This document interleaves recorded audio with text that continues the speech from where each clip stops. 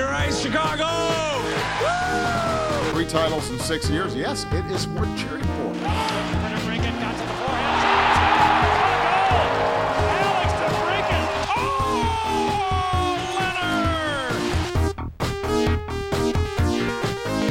Welcome into Musings on Madison here on the Second City Hockey Podcast Network. I'm your host, Dave Melton, for the first time coming to you with a recap of Stanley Cup playoffs action for this podcast. And unfortunately, we're talking about a series loss for the Blackhawks, although I don't think anyone's too surprised by it, I guess. I mean, it kind of seemed like with the Hawks being the number 8 seed in the playoffs and the number 12 seed overall in the entire return-to-play format in the West, the odds were stacked pretty high against them, so losing to 5 games against Vegas isn't quite the stunner that, say, getting swept by the Nashville Predators in 2017 was.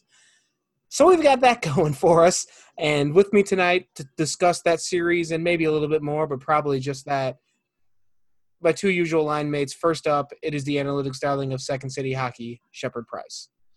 Hi, you can't buy out Olli Maatta. You say that. You can't.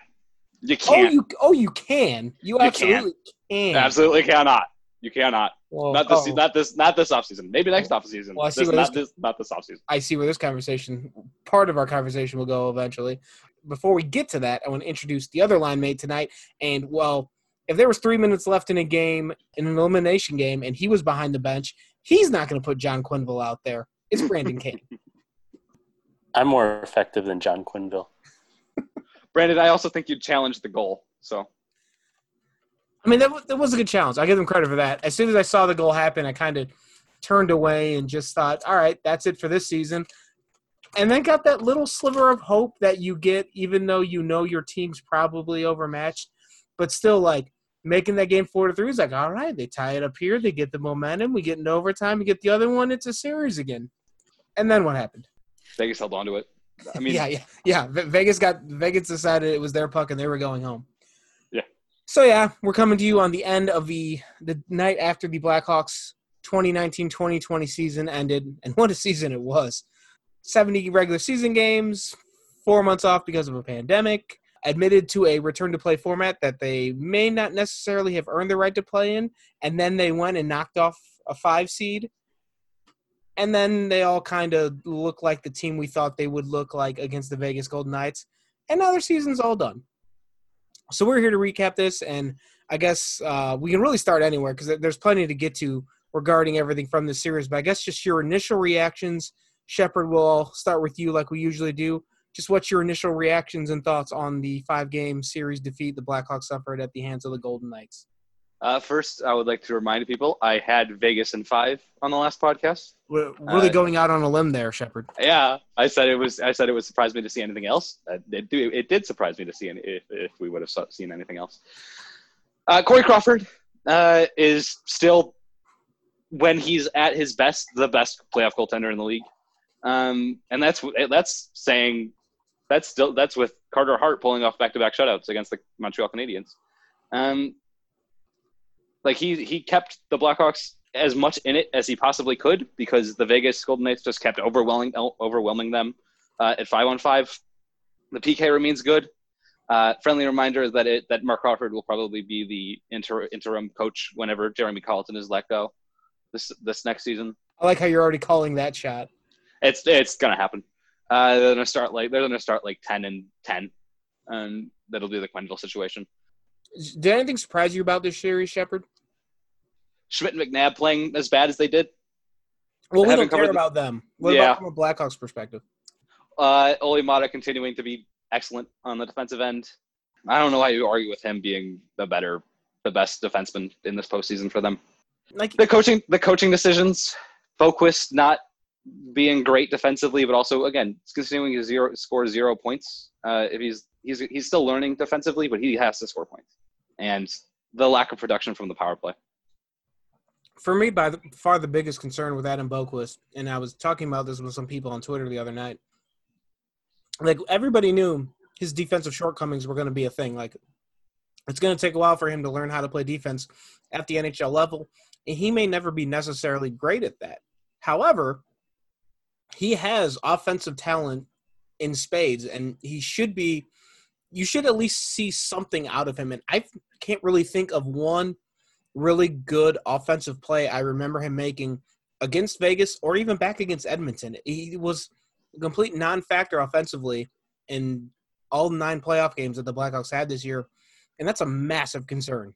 I know he's just a rookie. He just turned 20. He's got time, but you would have liked to see more from the guy that you picked in the top 10 of a draft a year or two ago. Right, and rookie and age are not excuses when Kirby Dach did as well as he did. Right, exactly.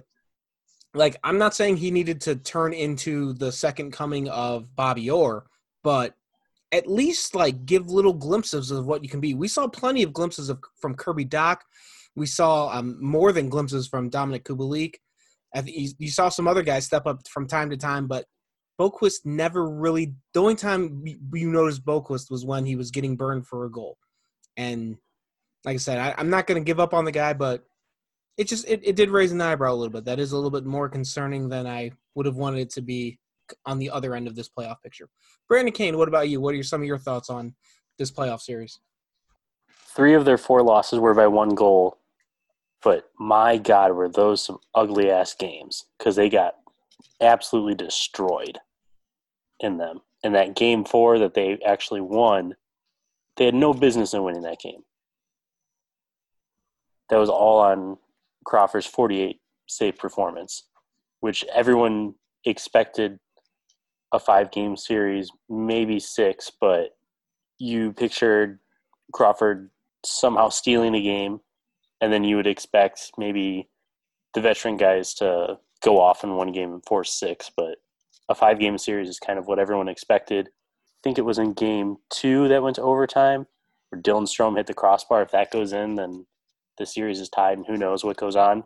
As far as like a takeaway aspects, Boqvist had his issues, but also he probably shouldn't have been in the situations that he was put in, and really doesn't look good that the last game of the season, Nylander was a healthy scratch when that's a player that the organization is trying to invest in as a top 9 player, potentially top 6, I guess, from their view.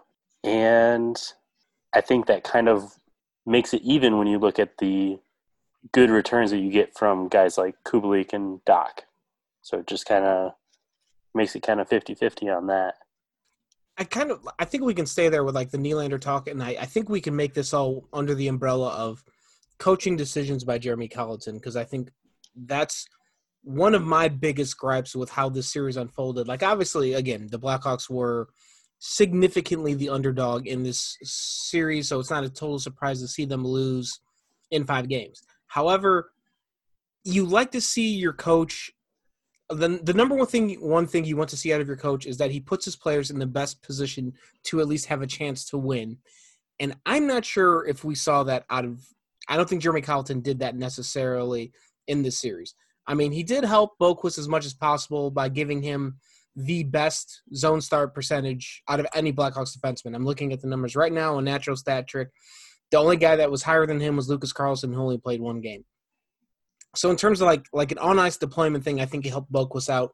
The thing that I don't understand is how you tell me like they – obviously you say Adam Boqvist did not play well enough in Game 1. He was scratched in Game 2. I think it was Game 2 he was scratched, right? Not miscounting there? Yeah, it's Game 2. Yeah, okay. It was the 4-3 game. But then it took you 4 games to decide that Alex Nylander wasn't doing anything for you. And that's where I have a question. Like, I don't understand why you were so quick to throw Boqvist into the press box when Nylander was doing nothing the entire Edmonton series and then again in the Vegas series and was still, like, not only skating every game but playing on the second power play unit.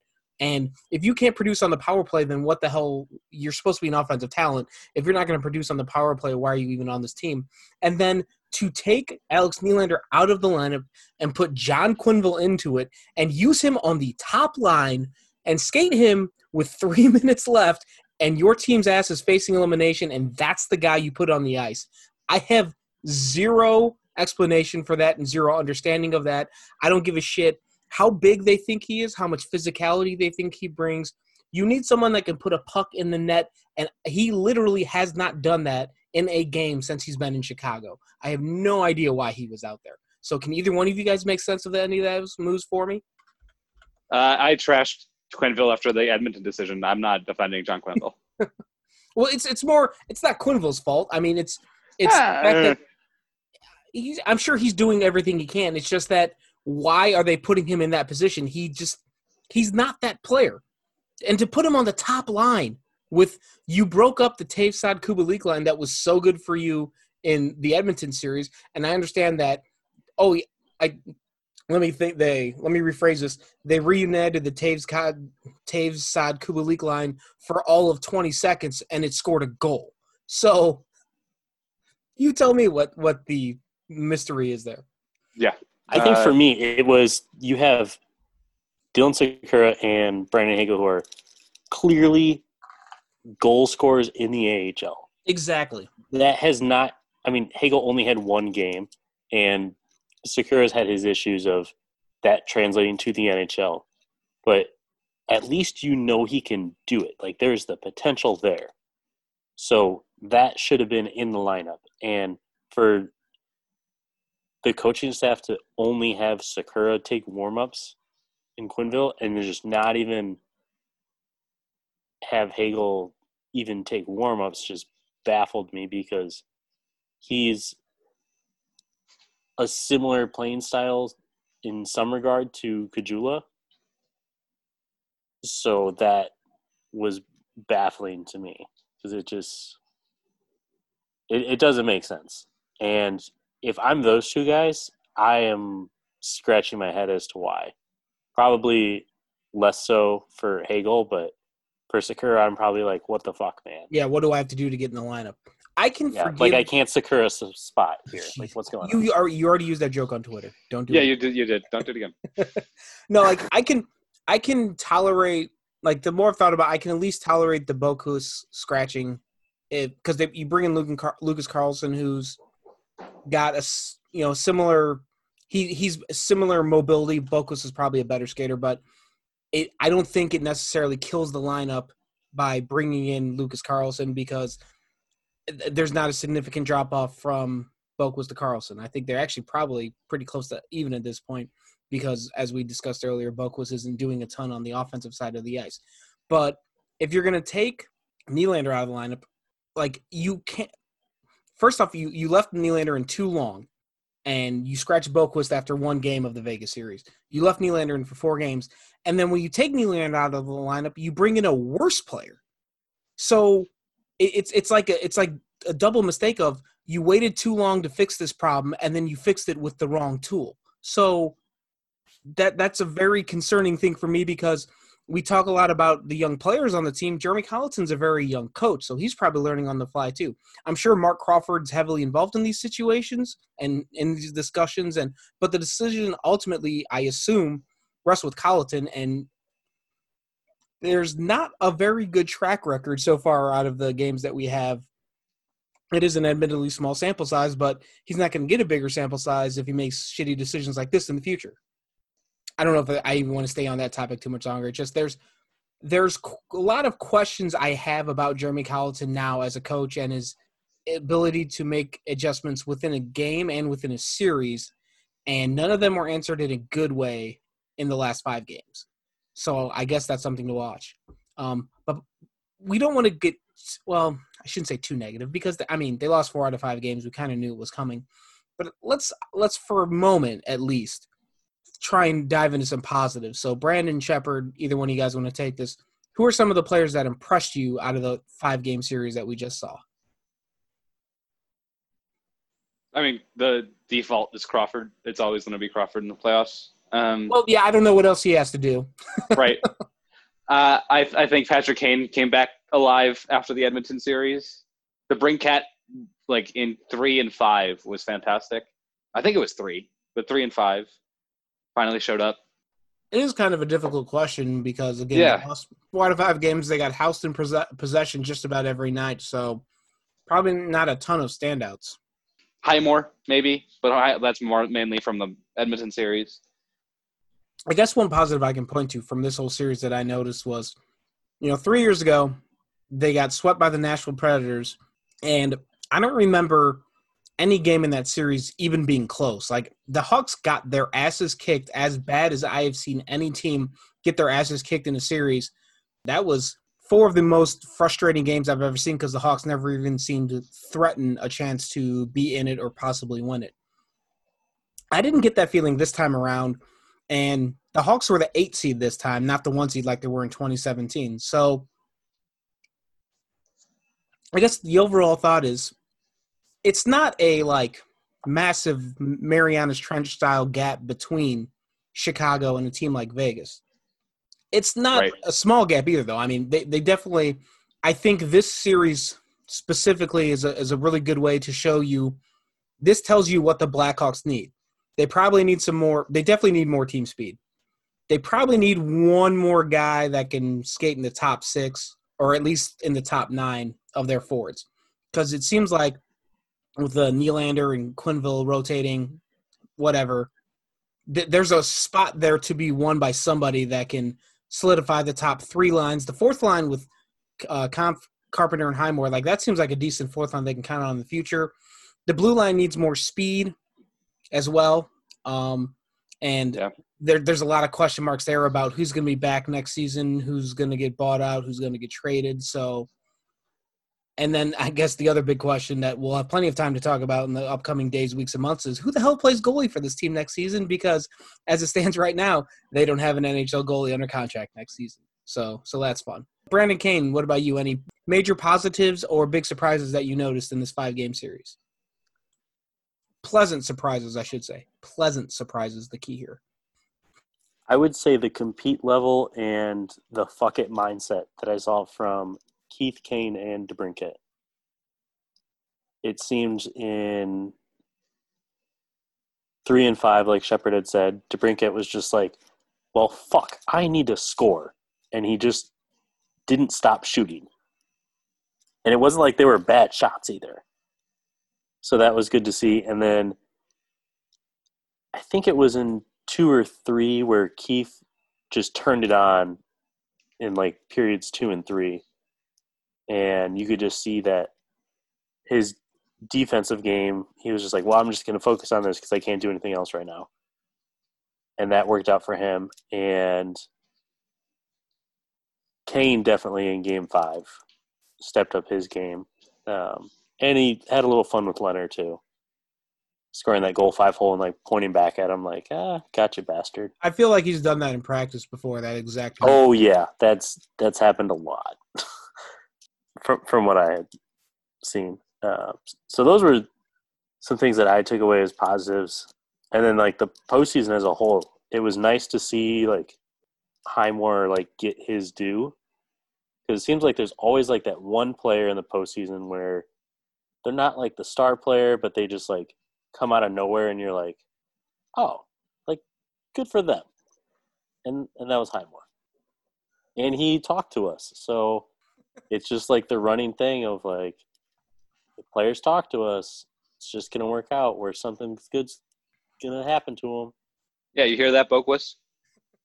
No, he did. He talked to me in October and then he got called up. And the same thing with Carlson. So it's the guys that are in Rockford have to talk to you and then they have good careers. So make sure you interview Philip Kurashev several times please. In the fall. Yes, please. Several times. Whenever hockey comes back. Yeah, whenever you get a chance to. I don't know when that's going to happen again. Yeah, I don't know either. But yeah, I would say those were the bright spots. Yeah. The low spot was Jeremy Colleton not wearing his glasses, obviously. No. Yay. That's your deal. Dave doesn't have a care to give about the glasses. It's a fuck, Shepard. I am out of fucks to give related to Jeremy Colleton's glasses. That's Brandon's thing entirely. Just know that if you're listening to this, if you ever see a Second City Hockey account on Twitter tweet about Jeremy Colleton's glasses, that is Brandon's handiwork. Yeah, because I'm not doing it either. But he's got big Ross Geller vibes.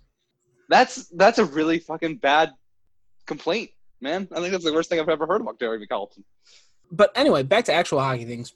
The thing you said, Brandon, about Alex DeBrincat, and he did score in the last game of the series.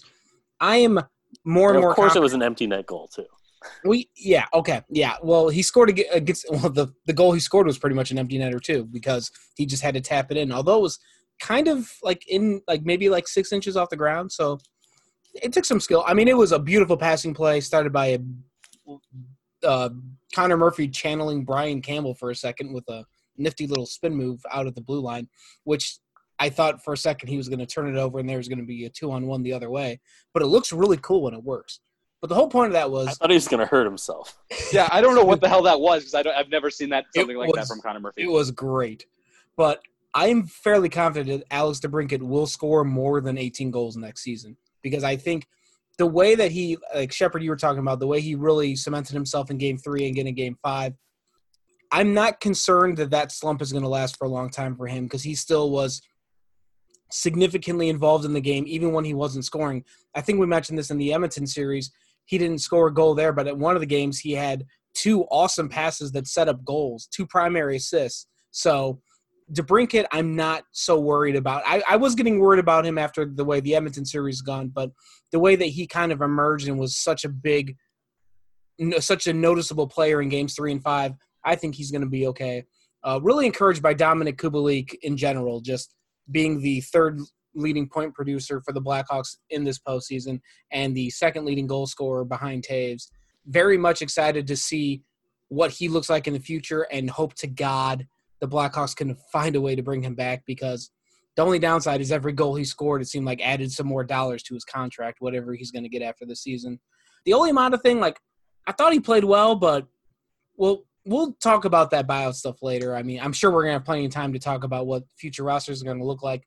Another very encouraging thing for me, I feel like we take for granted that Patrick Kane and Jonathan Toews are just going to produce. They are both 31 years old now, so they're not the 23, 24-year-olds that they used to be when they were winning their cups earlier in the last decade. But the fact that each of them was a point-per-game player in this postseason, and they were the top 2 leading scorers on the team, that tells me that they still have it. So as long as those 2 are still producing, this team still, like, that gives me the hope that they have a fighting chance to put this all together and maybe squeeze one more cup run out of this bunch, or at least a deep playoff run. Kirby Dach's going to be something. I think I'm more and more confident that he's going to be a legitimate top 6 guy, if not a clear-cut number 1 center in the next 2 to 3 years. Brandon Saad's still good. Connor Murphy's a legit top pairing, or at least top 4, if not top pairing defenseman. Very encouraged by his play. I still have a lot of question marks about Calvin DeHaan, though. Yes. Yeah. Yes. He looks too slow for me. He just doesn't. And maybe that's coming off like all the injuries that he had, and maybe another 4 months off before the start of the next season will help him out. But I have some question marks there. Yeah, I would like to see what Connor Murphy can do with Ian Mitchell next season. Yeah, there's going to be plenty of interesting discussions about what the Blackhawks defense core is going to look like for next season because there's a lot going on there. I think the award for like Jekyll and Hyde in terms of looking really, really great at times and then also looking not so great at times goes to Duncan Keith. Yeah. I know he was, part of this, again, goes back to some of the gaffes that Boqvist had, but Duncan Keith was on ice for 10 goals against in the Vegas series at 5-on-5 play. The next nearest player is Patrick Kane at 6. So Keith, I don't know how many of those you can directly attribute to him, but it seemed like it was hot or cold with Keith. It was either he was Norris Trophy Keith or 2005 before anybody knew who he was, Duncan Keith. So, and I have no idea what you're going to get out of him next season because he's going to be 38 years old if he's not already. He's by far the oldest guy on the team. I think that's about it. And Corey Crawford's still the greatest. I mean, I don't know what else to say about Corey Crawford at this point. He's the best goalie the Hawks have had in 30 years. His number should be retired the day no one should wear number 50 again in Chicago. If he gets another deep run with the Hawks or with somebody else, you can probably start talking about Hall of Fame candidacy if you're not doing it already. He was amazing. Like that game 4 it's disappointing to me that it takes him playing at such a Herculean effort to get the credit that he deserves because he's been as important to the last decade of the Blackhawks' success as any other number in that locker room. I can sit here and just tell you all the great things about Corey Crawford for the next half an hour, but we're not going to do that. Just know Corey Crawford's the best, period. I think to add some context to the Crawford thing is he recovered from the coronavirus, then had... I forgot to mention, and he came back from the Rona. I don't think we discussed that. He beat not only did he beat the Knights in Game 4, he beat the Rona in the summer. And he had 1 day in training camp and then just went to the bubble with the team. So there were definitely some goals that he should have saved, and they were soft goals. Absolutely. But he had his gaps, but... Yeah, when you look at it, like, his mobility side to side wasn't the greatest compared to what it normally is. And, like, his ability to use his blocker side was clearly the weak spot in his game. But, I mean, from what he had to overcome in the summer to get to that level of play right away is pretty amazing. Yeah, it's almost like he's a borderline Hall of Fame candidate goalie, even at the age of 36 now. 35, excuse me, 35. Going to be very interesting to see what happens with him in the offseason because, as we were talking about before we came on the air, one of the most terrifying teams in the Western Conference right now is the Colorado Avalanche, who, as I mentioned tonight because I was watching some of that game against Arizona, I don't know how the fuck the Hawks are going to beat them in the next 5 years because Nathan MacKinnon is a problem, and so are everybody else on that team, unlike the Edmonton Oilers who have McDavid and Draisaitl and pretty much nothing else. But the one question I do have about the Colorado Avalanche is in net because the Coyotes probably didn't test Grubauer a ton. If they bow out of the playoffs at some point this year and decide that they need to upgrade in net and they're going to have the cap space to do it, Corey Crawford would probably fit exactly what they need. So that's one I feel like potential destination if Corey decides not to come back to Chicago. But we'll discuss that later. We're going to take a quick time out right now, though. And when we come back on the other side of it, we're probably going to talk about the series some more, maybe take a little bit of a glance toward the future, and then just kind of wrap up everything with the 2019-2020 Chicago Blackhawks season. So come on back for that on the other side of this break. Welcome back to Musings on Madison. And before we go any further, I have to fact check myself because we're all about factual accuracy here at SecondCityHockey.com. Patrick Kane and Jonathan Toews are 32 years old, and Duncan Keith is 37, 38. Whatever I said was wrong. Toews is 32, Kane is 31, Keith is 37. Thank you. I was going to say Kane is younger. What he said. I knew they were around my age, but I was looking at the hockey reference page. It says they're 31, but I guess that's what they are at the start of the season. I apologize. I will tell you I'd like to think I'll do better next time, but I may not. Sorry in advance. Anyway, back to hockey things. So, as we were discussing during the little break there,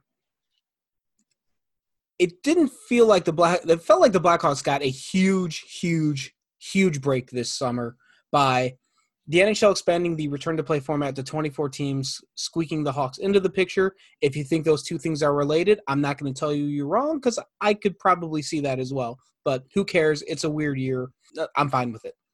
But the point here is that the Blackhawks got this opportunity to be included into the return-to-play format. They got into the qualifying round, and then they beat the Edmonton Oilers, which, while I think the three of us looked at that matchup and said, that's a winnable series. Like, the Hawks can do that. The fact that they actually pulled it off suggests that maybe there is that's a very positive thing for the team to build on. They go into a series with Vegas. Yeah, they lose in 5 games. May have been closer than some of us expected to be at times. At other times, Vegas very much looked like the 1 seed and the Blackhawks very much looked like an 8 seed. But the gap between those two teams is not so big that it's not something the Hawks can close in a couple of seasons and maybe get themselves back into contention. The whole point I'm trying to make here is that it feels like the Blackhawks did actually take a step forward by the end of the season because the last 2 seasons were just so disastrous. Like the first season where I think that would have been the 17-18 season where Corey Crawford was hurt and the goaltending situation was a nightmare. Then you had the 18 and 19 season where the goaltending got better, but the defense was so porous it didn't make a difference, and the penalty kill was historically terrible, and that pretty much tanked that whole season. They didn't seem to get better during the regular season this year, but they got a huge break. They got into the playoffs. They won a series. Some of their younger players got exposed to what it is like to play in the Stanley Cup playoffs and what it takes to win games in the playoffs. So it feels like it's something the Blackhawks can build on, and it feels like for the first time in probably 3 years, you have more of a tangible, concrete thing to build on than just saying, well, hopefully next year these guys get better. Brandon Shepard, do you guys feel that? Like, do you feel – I guess the overall question I have for you is, do you feel better about the Blackhawks right now than you did at the end of the prior 2 seasons? Brandon Shepard, either one of you guys want to take that? I still think that they're just throwing puzzles together and hoping that they fit. And there's no, like, concrete plan in place. It's like you have the directions to do it. Just follow them the correct way, and maybe you'll get it right. Are there, like, specific players you have in mind with that thought, Brandon? No, and neither does the team. I'm going to take a stab here and guess that what you're saying, what this is tangentially related to, is that the Blackhawks continue to play this man-to-man style defense without getting players that have the speed and the agility to play it. Is I like how you're doing that all under your breath. And that's where my hesitancy about Calvin DeHaan, I know he's supposed to be Nick Hjalmarsson reincarnated. I don't think that's the case. I think Connor Murphy is that guy. And because Hjalmarsson could skate enough. He wasn't going to burn anybody in a race around the rink, but he could skate himself. He could skate enough to get himself out of trouble. Calvin DeHaan looks a little bit Obelisk-esque to me. That's kind of redundant when I say it like that. But he doesn't move as well as you would like your defenseman to do in today's NHL. Connor Murphy does all that shot blocking, defensive stuff, and still can skate a little bit. He can do thin moves in the middle of the offensive zone to set up awesome scoring chances, as we saw last night. So that's where I still, like you, Brandon, I still have some questions about what they're going to do with the blue line, because all these defensemen, the young prospects that are coming in, the Carlsons and the Mitchells and the Boquist, they all can skate. And it seems like the overwhelming majority of the veterans they have aren't the best skaters. Mata doesn't skate all that well, although I guess he showed it at times. Slater Cuckoo actually showed some wheels, but DeHaan doesn't move very well. Seabrook definitely doesn't move very well. So it's going to be interesting to see how they kind of mesh those two different styles together into 6 defensemen next season. Shepard Price, what about you? Yeah, it depends on the offseason. It depends on what they do this offseason. They have a lot of questions ahead of them, and they got to sort of – if they make the right ones, then I feel good about them building off this postseason. If they make the wrong ones, then it's the same old story for the last 2 years. I feel like they can improve to being a, 7 or 8 seed in the playoffs, but they can 100% fall back. Oh, yeah. Oh, yeah, absolutely. This could I would start looking goes 90-0 in a heartbeat next season. Yeah, I would start looking at who the lottery players are for next season, just in case. Just be somewhat familiar with them. Well, I don't even start looking at draft picks until the season ends anyway. I have done, all I know is Alexis Lafreniere is the number 1 overall pick this year. Outside of that, I don't know anything about anybody from 2 to 200. So we can worry about that, I guess, starting now.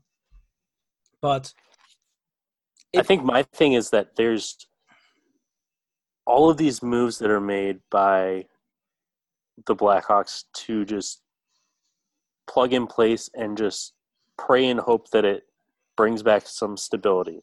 That's why the team is so good at bringing in these European free agents, because they signed all these guys to long-term contracts, and now they're stuck in this hole where they have to have this production to keep the team relevant. And if these guys are doing it, then do it, because it's making up for other shortcomings where it's, we can't develop a defenseman to save our life. we don't have players that can be tough to play against. Not saying that they're going to like be running around the rink hitting people like idiots, but you don't have top end forwards that you've drafted and developed, because that isn't a thing that's been done. Philip Deneau developed after he left. He completed that element of his. So it's like you have these guys and you need to develop and give them time to develop in the AHL, and they're fast tracking these guys, and maybe, as you mentioned earlier, Dave, like it's going to stunt their development and damage their confidence, like it seemed like it did with Boquist during this series, where it's like maybe he shouldn't be there. He's not ready. Yeah. Well, So you can like grow through the growing pains, but when you go through the growing pains that dramatically on that big of a stage, it's going to impact the kids. Yeah. Adam Boquist is my number one, I don't want to say concern, because that makes it sound like I think he's going to suck, but I will be – that's the number one player I will be watching next season to see how he reacts and comes back from what was a not great end to his rookie season. I mean, and we'll find out a lot about him. I mean, maybe he's already forgotten about it and he's already moved on to next season. In an ideal world, that's what you want. You want a guy with a short memory that can take those mistakes, put them in his rearview mirror, and continue moving forward. But you were talking about like drafting, developing players, Brandon. I still think the last defenseman that the Blackhawks drafted and developed and turned into a legitimate top 4 guy was Nicholas Chalmerson. And he hasn't even been on this team for 3 years now. So, yeah, I don't think they can take credit for Stephen Johns. Yeah, No. yeah, Because he hasn't, like, that guy's just had such a rough go of it with his career, where it, like, just as it's about to get started, injuries and stuff comes back to him. So, and I think that they have a lot of defensemen in the prospect pool, but they're all 5'11", 176 pounds. And that's fine if you're a Cal McCarr. I mean, Alex Vlasic isn't 5'11", 174 pounds. Yeah, he is. He's 2 of them. He ate one of them. Yeah, but he's also he's 6'4", 175 pounds. Right. But it's like there's so many of them, and they're not all going to hit. So it's like It's fine if you have them and they're all like those elite defensemen, but they're not. I mean, they can hopefully, improve their game and get close to that level, but none of them are the McCarr and Quinn Hughes type guys. Yeah, like they're not franchise-altering talents. They could be very good role pieces, and I mean, if 3 or 4 of them work out, and then you like factor in Connor Murphy and hopefully Duncan Keith still plays at a decent level, and maybe Mata and or Cuckoo are still around, like you can have 6, you get 3 average to above average D pairings, and that might be enough to win you a Stanley Cup. I mean, the Pittsburgh D core that they won with a few years ago had little to nothing on it, and they still won the Cup. I mean, St. Louis, they had some pretty good players. I don't think anybody's putting Alex Pietrangelo or Colton Parayko in the Hall of Fame, and they won a Cup with those guys as probably their top 2 defensive contributors. So, like, you may not need a 2010 Duncan Keith to win the Cup on your blue line, but you need better than the 2020 version of Duncan Keith we saw at times, I guess. Mm-hmm. I think the biggest thing that I keep coming back to with this team, and this has been on my mind for like 3 to 4 years now, basically ever since they fired Quenneville and they didn't like commit to a full rebuild. So what it seems like they've been trying to do is bring in all this new talent, mesh it with the 5 or 6 guys they still have left from the original quote core, and put it all together and hope it turns into a championship quality team. But as we were talking about before, Jonathan Toews and Patrick Kane are on the wrong side of 30. Duncan Keith is closing in on 40. Corey Crawford's 35 and may not even be back with the team next season. So at some point, those guys are going to regress. So you either need the young guys to develop so fast that they can pick up the slack, or you need them to develop before that regression happens. And while we've seen improvements out of guys like Doc and DeBrincat, and I guess we can't really put Boquist in there yet. You added Kubalik, which helps, but there's still not enough from the new guard to make up for to bring the old guard into contention for a Stanley Cup. And if they don't figure that out within the next season or two, I feel like that regression's coming pretty soon here. And then you're going to have a whole other list of problems because Taves and Kane are going to be eating up a quarter of your salary cap and not being able to produce at the level they were 4 or 5 years ago. So it's like you don't want to rush the guys along like you were talking about, Brandon, but they also don't have a ton of time to get those guys to be the talents that they're supposed to. So I don't know how you put that all together. And the other question here, and Shepard, I know you were going to share the same hesitance with me, is I'm still not convinced Jeremy Colleton is the guy to do all that. Because all right. He's not. I'm trying to be more diplomatic about it. Like I don't want to say Colleton's I'm not going to say he's they need to fire him now. If they did, I wouldn't be entirely surprised or opposed to it. Nope. But I have just as many questions about him as I do about 75% of the Blackhawks players. So, and this summer, there's the best head coaching availability and the best head coaching talent out there that is freely available than there has been in years. Oh, Gerard Gallant? Is that who Gallant, Boudreau. Keep Bruce Boudreau as far from this franchise as possible. I think you could poach Rocky Thompson from San Jose. Oh, I know you're a Rocky Thompson guy. Manny Malhotra is a quickly rising talent. So there's options out there if the Blackhawks decide to go another route because, it was never going to be easy for Colleton. He's replacing a Hall of Fame coach, but if he's not going to be up to the task, I feel like the Blackhawks need to admit that mistake and move on, just like they need to do with Alex Nylander if he's not going to be the guy they want. Admit the mistake and move on because you don't have time to fuck around anymore. You need to figure this out. I'd say by next 2023, 2024, Taves and Kane can't do this forever. Yeah, and Duncan Keith, I think, win or lose, maybe is done next year. We'll talk about this later. You might be able to talk me into a Duncan Keith trade this offseason pretty easily. A lot easier than I would have been at any other point. But that's going to be a conversation for another podcast. Any other final thoughts, gentlemen? Don't buy out Olli Maatta. They need him. Need? The Blackhawks need Olli Maatta. I will make this case. He was their most valuable defenseman in the postseason. He and Slater Cuckoo were a perfectly fine third pairing. Does he make $1 million too much? Yeah. Is that Stan Bowman's fault? No, because that's a contract he signed in Pittsburgh. He's a perfectly fine third pairing defenseman. The Blackhawks need a guy who's a fine third pairing defenseman. Yeah, they do. They need above average defensive talent, and that's what he is. Well, we're going to have an Olli Maatta podcast, and we will just yell at each other for half an hour, and Brandon will sit in the background and laugh at us both. Yeah, because at the end of the day, it doesn't matter. And God damn it. Laid it up for him. Brandon, what are your final thoughts? We're recording this on August 19th, and the NHL draft is tentatively set for October 9th and 10th. So we've got some time in between to talk about all these off-season questions that probably won't get answered in that time because the team went dark during the pause. So they'll probably do the same during this period as well. And I just want to know who the hell the president is going to be.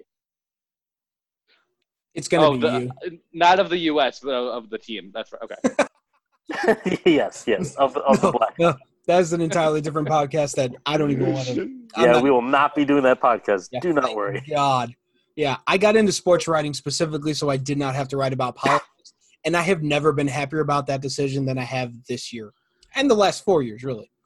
That's just because I feel like once that decision is made of who that will be, then hopefully there will be some dominoes that will fall. We'll see what direction this organization will take on multiple levels and facets of it. So yeah, Ron Hextall's a master rebuilder, so I trust the system. I'm also interested to see what comes out of Brandon. I assume they're still going to do like the end of season press conferences and all that. I don't know if all the players are going to talk, but Bowman will talk, right? I would think so. I was told in the coming days, which means next week. Yeah, I'm interested to see what Stan Bowman says. They're back in Chicago now. Yeah, I imagine he'll say something along the lines of, we took a step forward, so I imagine they're going to continue trying and, maybe get into the second round of the playoffs next year. So I don't imagine they're going to say, all right, now we're doing a rebuild. Like, I feel like actually, this is a quick aside. I talked myself into it that if the Hawks had lost to the Oilers and got the number 1 pick in the draft lottery, I was ready for a full rebuild. Like, I was ready to blow the whole thing up. Trade Taves, trade Kane, trade Keith, fire Carlton if you want. Maybe even trade Saad because he's like in the mid-late 20s. I would have been – if they had lost to the Oilers and got that number 1 pick, I'd have been ready to blow the whole thing up. But they didn't, so we don't have to talk about that. But I think that's going to do it for this episode of Musings on Madison. Before we step away here, I want to give a very sincere thank you to everybody that has listened to this podcast or visited our website or followed us and interacted with us on Twitter. It's been an absolute blast to do this all season long, and it was a much welcome distraction during the 4 months of no hockey and the quarantine pandemic situation that was going on, not only in our country but over the whole world. So thank you so, so much to everyone who listened to this, but especially for the podcast, because this is something I've wanted to do for several seasons now, and we finally got it going consistently this season. And thank you, Brandon, and thank you, Shepard, for willingly joining us for our late night recordings to do this, because I had a blast doing this, and we're going to do plenty more in the off season and then hopefully into the next season and in the future and all that. So from the bottom of my heart, thank you all very, very much. I really appreciate anybody that listens to this episode, all 3 or 4 of you listeners out there. So that'll do it for this. I think it's like maybe it's more than 3 or 4. It's more than 3 or 4. It's like I hope so. I don't look. I try not to look at the numbers because we're not doing this for the numbers. We're doing this because we enjoy it. So yes, thank you very much for listening to this episode and all the episodes. Stay tuned to SecondCityHockey.com. We'll have a ton of season recap and kind of start looking towards the future in the upcoming days, weeks, and months. We'll probably do some draft preview at some point because, as Brandon said, that's going to be a couple months away. It's really weird that the Stanley Cup playoffs are still going and there's like football starting and the NBA playoffs are still – I don't know what the hell's going on. It's a very strange time. I don't think anyone will disagree with that. Just staying around. We're going to have plenty more stuff coming your way. So keep an eye on our website. Keep an eye on Twitter. Keep an eye on these airwaves because we'll be coming back with more episodes. For Brandon, for Shepard, I'm Dave. It was a lot of fun. Looking forward to more of it in the future. And as always, go Hawks.